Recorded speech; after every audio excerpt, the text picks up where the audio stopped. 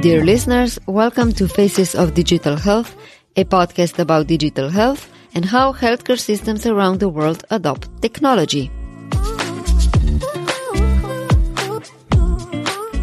I'm your host, Tiasha Zaitz, and today we're going to dive in the use of technology around the world for the improvement of public health.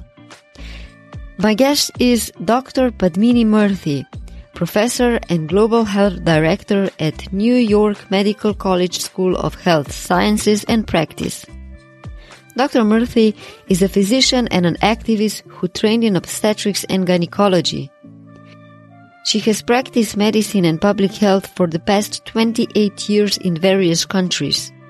She also worked as a consultant for United Nations Population Fund. She's the Secretary General of the Medical Women's International Association and its NGO representative to the United Nations. She's also the Global Health Lead for the American Medical Women's Association, and many more things.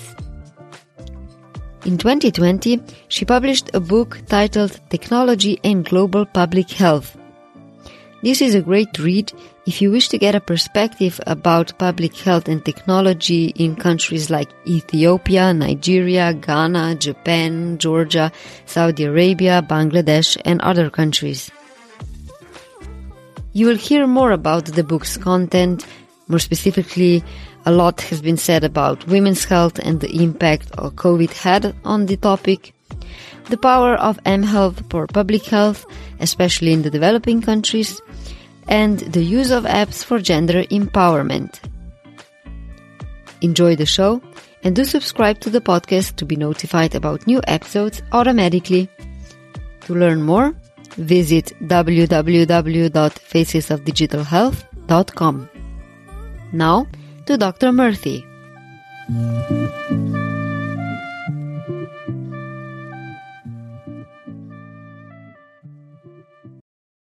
Dr. Murthy, your research interests focus on women's health, human rights, and social determinants of health. You also did a lot of work in global health diplomacy and to promote global health with a focus on bridging inequities and promoting gender harmony. You also worked for United Nations Population Fund and received several awards for these efforts. So I wonder, you've been in this space for over 30 years.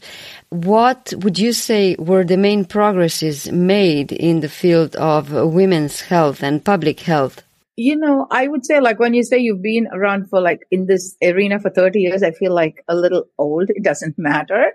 But one of the things I have found is we are able to talk more about issues like a period, like menopause, even with our male colleagues. So this is a great, I think, development, especially because there is more focus on sexual and reproductive health after the International Conference on Population and Development. And in 2019, November, the ICPD Plus 25 was held in Nairobi, Kenya.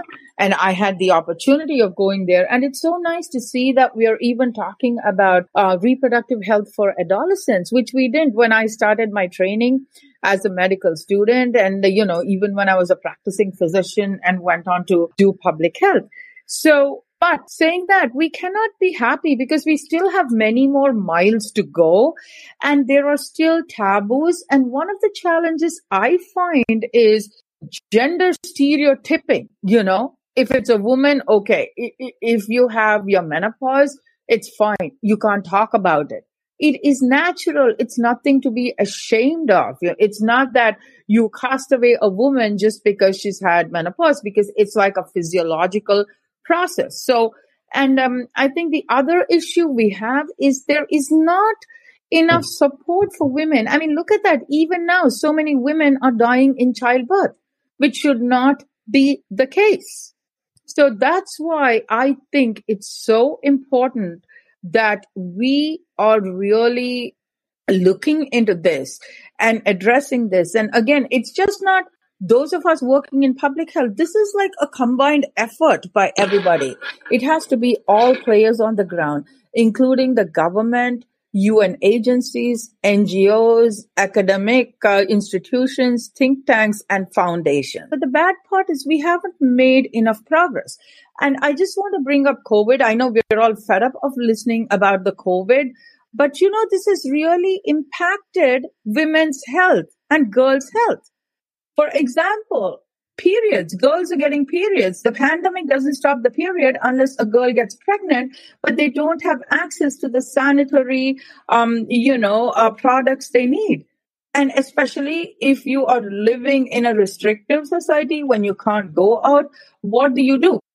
Perhaps when you were mentioning that the access to supplies for periods are limited due to the pandemic, was that more of a reference to the developing countries? Yeah, it is more, I guess, the low and mid-income countries, because even here, I know you're in Europe. So one of the challenges is like women cannot go, and if there are no supplies. So I think everybody is facing challenges, Saza. But the issue is the magnitude of the problem is many, many times more in low and mid-income countries. That is the challenge we are facing, Mm-hmm. So this is because so many times, like during the lockdown and curfew, so many people cannot even get access. So that's a challenge we are facing. Previously, you mentioned the issue of kind of women's health being stigmatized in a way in the low and middle income countries, which is due to culture and misunderstandings regarding periods and other women's issues. So that got me thinking that when it comes to women's health, it's not just about empowering women, it's also about educating men. Absolutely. And men need to work with women because nobody can do it alone. They need to be supportive. And again, as I said, I would like to stress to you, your audience, that this is just not a challenge in the low and mid-income countries. It is there globally, but the magnitude is much more. And definitely we need to work with men at all levels. They need to understand if they help women, if they address women's issues, then it's the whole community, the household, and the country which will definitely progress, because women's health and well-being is one of the biggest social determinants which contributes to a healthy society. In 2020, you published a book titled Technology and Global Public Health. So why did you choose this topic? Why is it important to you? Since, your focus is very on the women's health, public health side. So what happened is the American Public Health Association, which is one of the largest professional bodies of public health professionals in the world. I'm currently the chair of the International Health Section. But a couple of years ago, I organized a session at the public health annual meeting. I mean, we are going virtual now, but there was a time when we actually met face to face and we did have meetings, even though it seems so long ago. It was just like maybe 2 years down the road. So about 3 to 4 years ago, I did a whole session talking about technology and global public health, where we had speakers from different walks of life. And one of the publishers from Springer attended that event, and she liked it so much. She said, this is so in tune with what we need. And then she, I've written other books before, and then she reached out to me to say, would you be happy to do this? We said, absolutely. So then, my friend and colleague, Dr. Amy Ansell, who is a nurse practitioner. So I invited her to collaborate with me. And the thing about this, we reached out to people from all walks of life. As you can see, it's just not physicians or health professionals. I have attorneys, I have, scientists, engineers who've contributed. And it was not easy because I have contributors from 10 different countries. And let me tell you, what was really interesting is how everybody looked at a different aspect of how technology is going to improve global public health. And now everyone, the underlying theme was, how is technology going to improve public health? And then we all do understand that one of the big issues is to look at gender. Because the thing is, I'm not saying it because I'm a woman, I'm a mother, but of a daughter. But it's a very important thing is you need to make sure gender is at the focus of anything you look at for us to have equity and equality. And so people ask you, what is the difference between equity and equality? You know, a lot of times people get mixed up with that. But in relationship with this book and technology, equity is to make sure the access to technology and health is the same for everybody. You know, that is it. So when you're looking at equality, you distribute it equally. But equity is making sure the person with lesser gets more access. So it is not a discrimination. You're trying to step them up to the same level as others. In this case, often it's women, because they are, as you know, for so many reasons, at the bottom of the ladder in their access to even using technology. And, you know, and now, as you know, everywhere it's remote learning. And one of the challenges, especially girls are facing, is lack of access to mobile phones or tablets, low-cost tablets or computers or internet to do their education. So this is a major challenge which we are facing today. I hate to say it, that COVID not only has it caused so much of economic distress and health distress, but the major challenge, it has broadened the inequalities into access to technology. So hopefully that will be addressed. And it's not only by you and I talking about this, but it has to be by so many people, or even the internet providers, you know, the private sector giving this at a low cost or no cost for girls and boys, because we cannot leave boys also from this technology divide. So I think that is something which is important. So when I was thinking about it, it's like, and I was always fascinated by technology since I was young growing up, because even though I went into medical school, I always found it was fascinating, like the flying doctors of Australia, you know, through the radio, they could go and then help them. And then telemedicine, which a lot of us do, like by an X-ray, if you need another opinion or a film or a report, you just send it to another colleague. It can be somewhere else in the world for them to get back. So that's why we started looking at how technology is so integral in the practice of public health. So that what is public health? It is making sure that the public have the access to the health care they need and the services they need.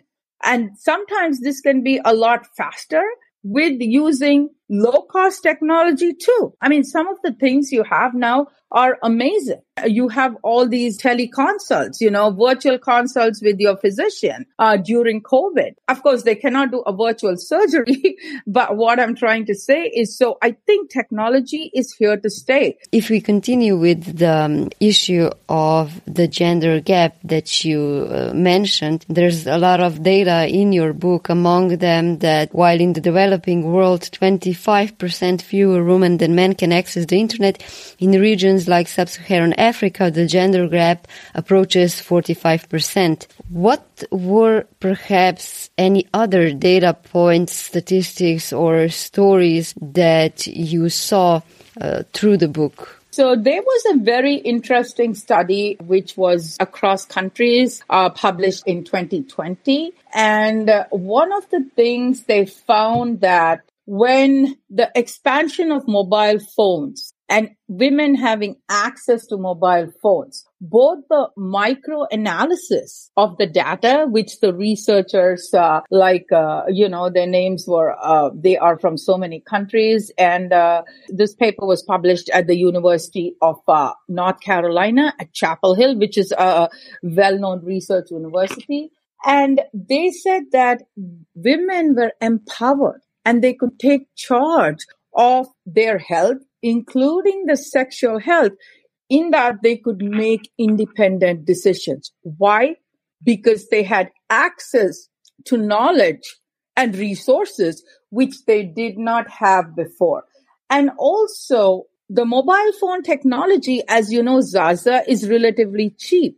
and more people are using their mobile phones to access internet and also to communicate. So there have been a lot of studies, and this study and even the macro level analysis over 200 countries, this is really important, reveal that the mobile phone access is again associated with lower gender inequality, higher contraceptive uptake, and lower maternal and child mortality. And this was even found in sub-Saharan Africa. Now, this is later data than what is mentioned in the book, because the book, was submitted for publication. As you know, there's a gap between when you submit the manuscript and when it's actually published. But this data is just like about 5 to 6 months old.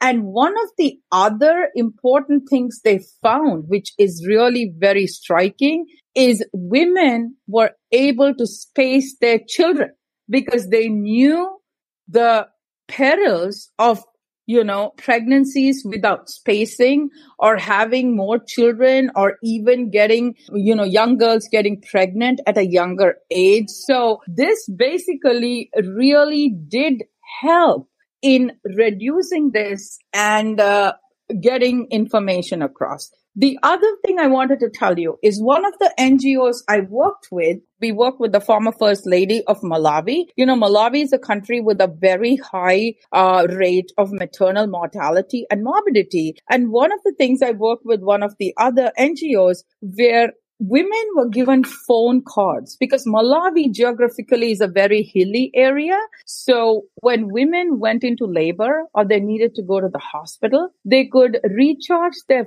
phone with the phone card so that you put the balance on that. This was a couple of years ago. And they could send a message to the driver, because one Scottish philanthropist, she donated buses in Malawi and the drivers were paid for. So these women were be able to picked up by the drivers even if it was in the night. So that is a use of technology. So not only is it a smartphone, but they could send a text message using these phone cards. So recharging their phones, their data, so that they would not be out of a data. And so coming back to this is the other thing also is, why is it important for decision making? Because when a woman has a cell phone, she knows, and I'm just looking at my cell phone because I said cell phone, she gets the information and she's able to convince her partners, or even in a dialogue, to say, this is actually there. This is the data. I have this information. And also there are apps, as you are aware, which tell women about when to go for a health checkup, a well baby checkup. We have that in New York, especially for the Spanish speaking population and other ethnic groups. They have apps, the well baby child, so this is how you can reach out. So this is incorporating technology. So when you know that by using technology, especially mobile phones, to increase health literacy, how do countries use this information, for public health purposes? Can you mention a few examples? There are quite a few in the book. One of the things I would like to focus on especially is because the chapter I wrote on using technology for gender empowerment is using a lot of apps for young women and girls, where they can download that on the phone, and for them to even access it, like send a message, like there is an app, Circle of Six. Again, this was created by this young woman after a horrific experience of date rape on campus, college campus. So she developed this app where you input the information of 6 people into your app and it goes to them so that they are happy. So if you are in trouble, just by the press of one button, your information, including where you are, your location, is transmitted to the 6 people on your list. So these kind of apps do help us in understanding what the challenges are, and also of how can the functionality of this app maybe be improved. I'm just talking about one app. there are so many apps. And the other thing is, as an academic and, like a researcher, we all look at what is the difference. It's like a video picture, Zaza. It's like a video movie, because you know that this is the information being given and this is what it has helped. So you can do like a short analysis, not only a cost-based analysis, but also a needs assessment to see how has this helped, because it's concrete data. So even though it might not be as much as we would like it to be, but slowly but surely we are getting there. We could not have had this conversation even 10 years ago, or 15 years ago. So maybe if we have this conversation 3 years down the road, we might have something else which really is helping us more. So the focus of the book is on exploring universal health coverage in different countries around the world and the impact of technology on healthcare. And the goal of achieving universal health coverage was adopted by the world's leaders at the United Nations General Assembly already in 2015 under the framework of Sustainable Development Goals, which actually all countries of the world committed to achieving by 2030. Knowing that universal health coverage is quite a political topic and requires policy changes, where is the role of technology in this regard, according to your view? Is it even related, given that universal health coverage is a political issue? Of course, you journalists, you have to ask these hard-hitting questions. And without sounding political, because I'm somebody who's apolitical. But one of the things, since you have read the book, I thank you for that, is when you are talking about the universal health coverage, you can see what was done in the country of Georgia and Japan. They have like a national social insurance scheme with multiple insurers. And my understanding is that all the data is tracked. So it is all saved. So you know what are the needs of the population, as I have said. And again, if we talk about privacy issues, not that I want to open that can of worms, but it is the data which is there for people to access. For example, you have the series of various public health interventions like immunization, and then safe water, sanitation in school programs. So all this data is there. So when this is being reviewed by the stakeholders, that is not only the government, the policy holders, but everybody is a stakeholder in that. So you know what works, what needs to be tweaked, and what can go on. So this is really, technology is useful because, as I have said, it's also cost beneficial. You don't have to reinvent the wheel. And when there are countries with similar existing social determinants and social structure, it is easy for data sharing. Data is what is helping us. And what is helping us collect the data is technology. It doesn't matter whether you're writing it in your book or you're entering it in a program using SPSS or SAS, whatever your researchers use. But this is the marriage, or I would say the fusion of technology and data to give a picture to the stakeholders as to what works and what doesn't work. A few years ago, to rewind, I did in UNFPA, you mentioned that, yes, I worked as a consultant, did the HIV/AIDS update. Those days, we would collect the data and enter everything into a big spreadsheet. Now, one of the things what really helped us is to do the interviews. Now there's SurveyMonkey. There was no SurveyMonkey then. This was a few years ago, where we would design the questionnaire and send it via email, and some places via snail mail. But you see, when you develop these questions and then you have these different categories, it falls into the categories. So what helps us? Okay, talking to the local leaders, the religious leaders helped us how to tailor our messages to make sure we talk about safe motherhood, about reproductive health, by focusing only on the scientific and the public health aspect.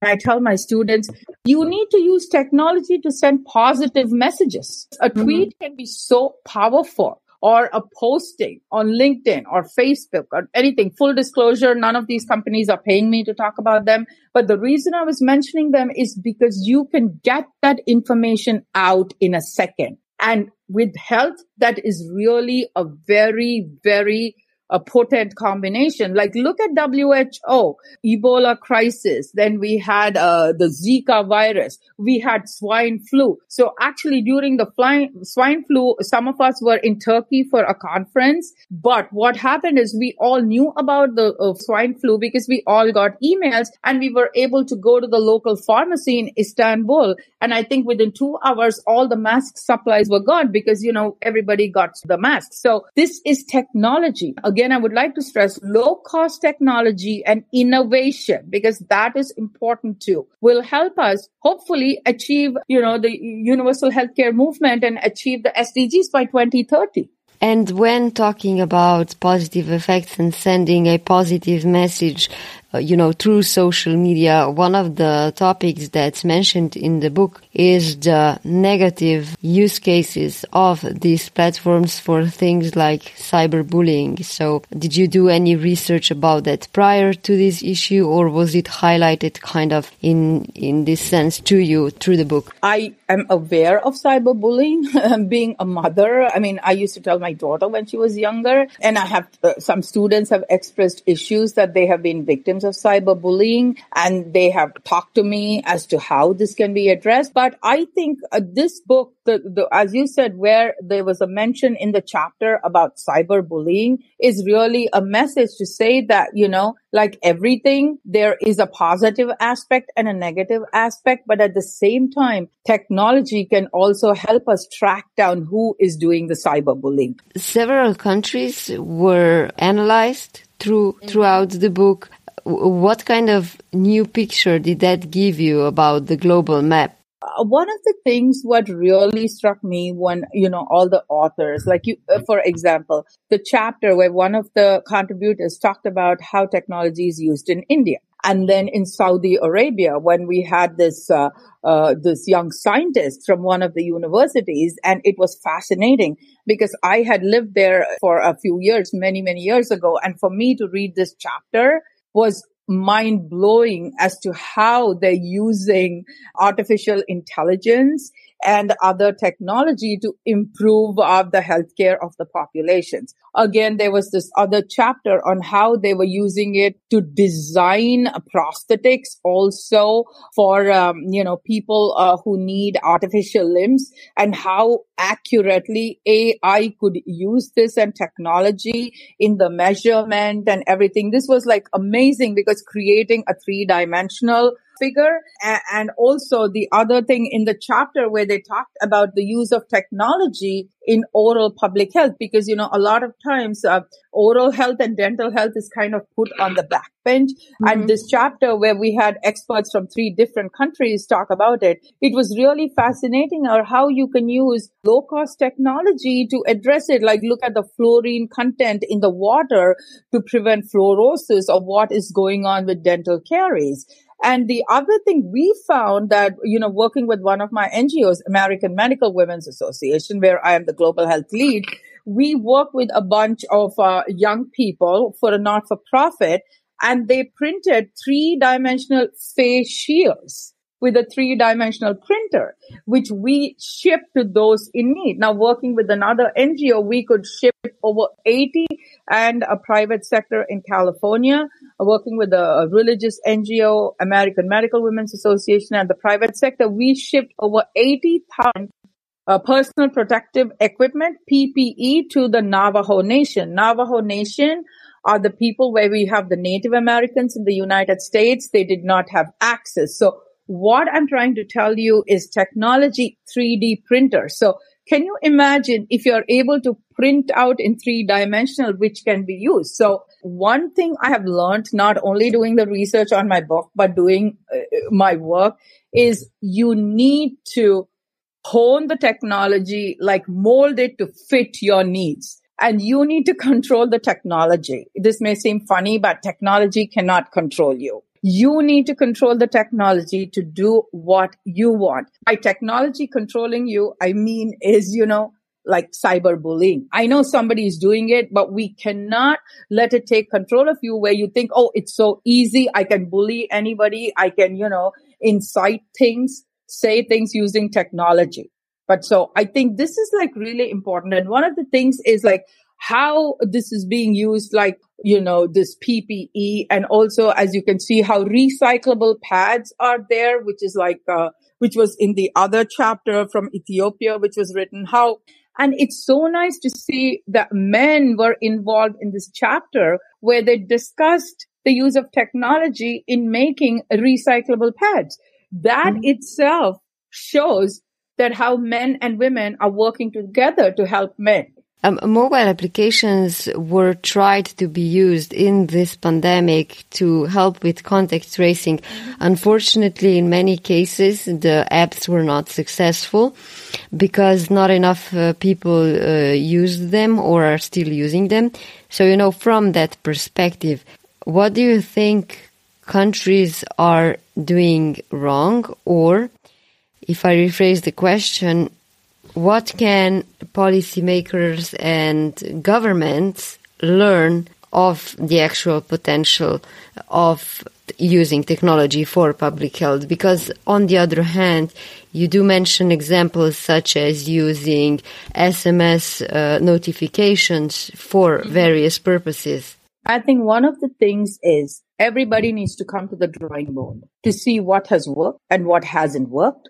And we cannot have the disconnect between the app developer, the person who markets the app, and the people who use the app and the policymakers. So yes, you can have something general, but I think it needs to be very targeted and more specific. And for that, we are still learning because, it's like baby steps. It's like when we're all born, we often fall when we try to walk and then we get up and walk. So even harnessing the technology we have, especially we are talking about disruptors and, we are having all these other things because the technology can be disruptive. So it's the way we harness it, as I said. And I think, again, I'm a big believer in teamwork. That's how I worked. And I have found that works for me personally to get, my maximum input out. And it's the same for some of the colleagues I've been fortunate to work with.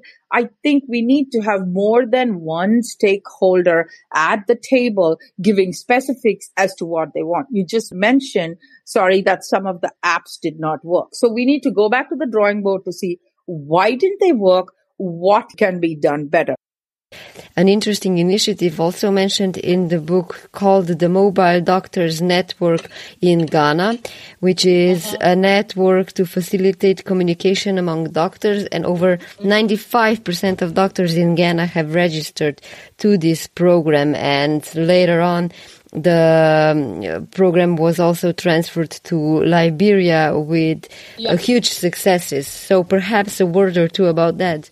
I think one of the reasons people did sign on to that, again, I did not write the chapter, but, I edited it and I obviously reviewed what was written.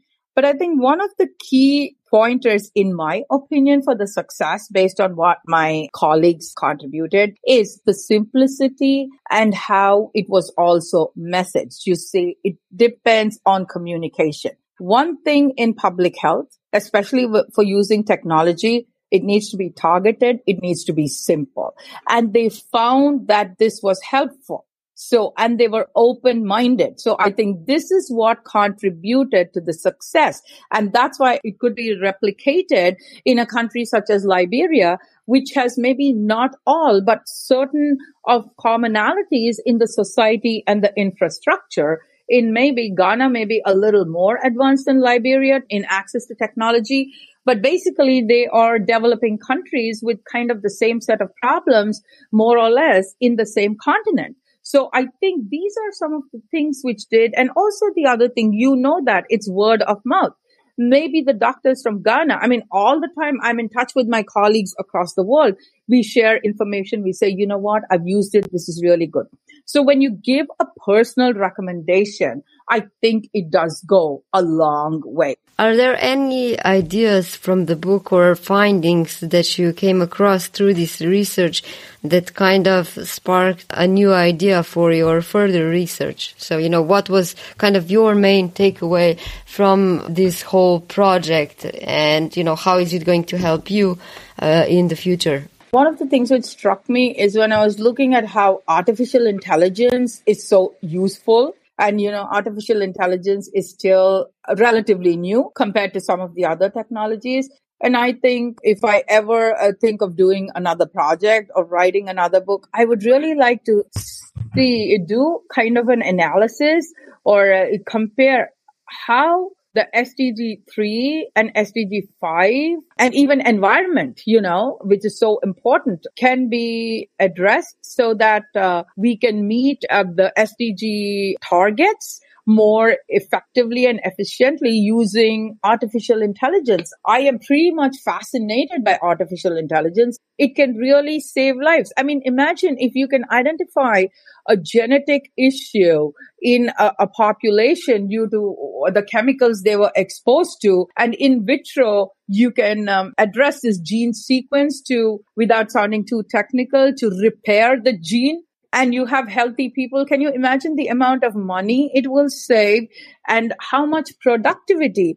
Because it reduces the disability adjusted life years, right? DALYs, which the World Health Organization uses as a measure for productivity in some cases. So can you imagine if artificial intelligence helps you and this thing becomes, as common as maybe now you're going to a dentist to get an implant? But again, not to get carried away and think technology is going to solve everything. There needs to be the human factor always intertwined and interlinked with technology. So I think my message is what I learned. Technology is useful, but it needs to be with the human connection.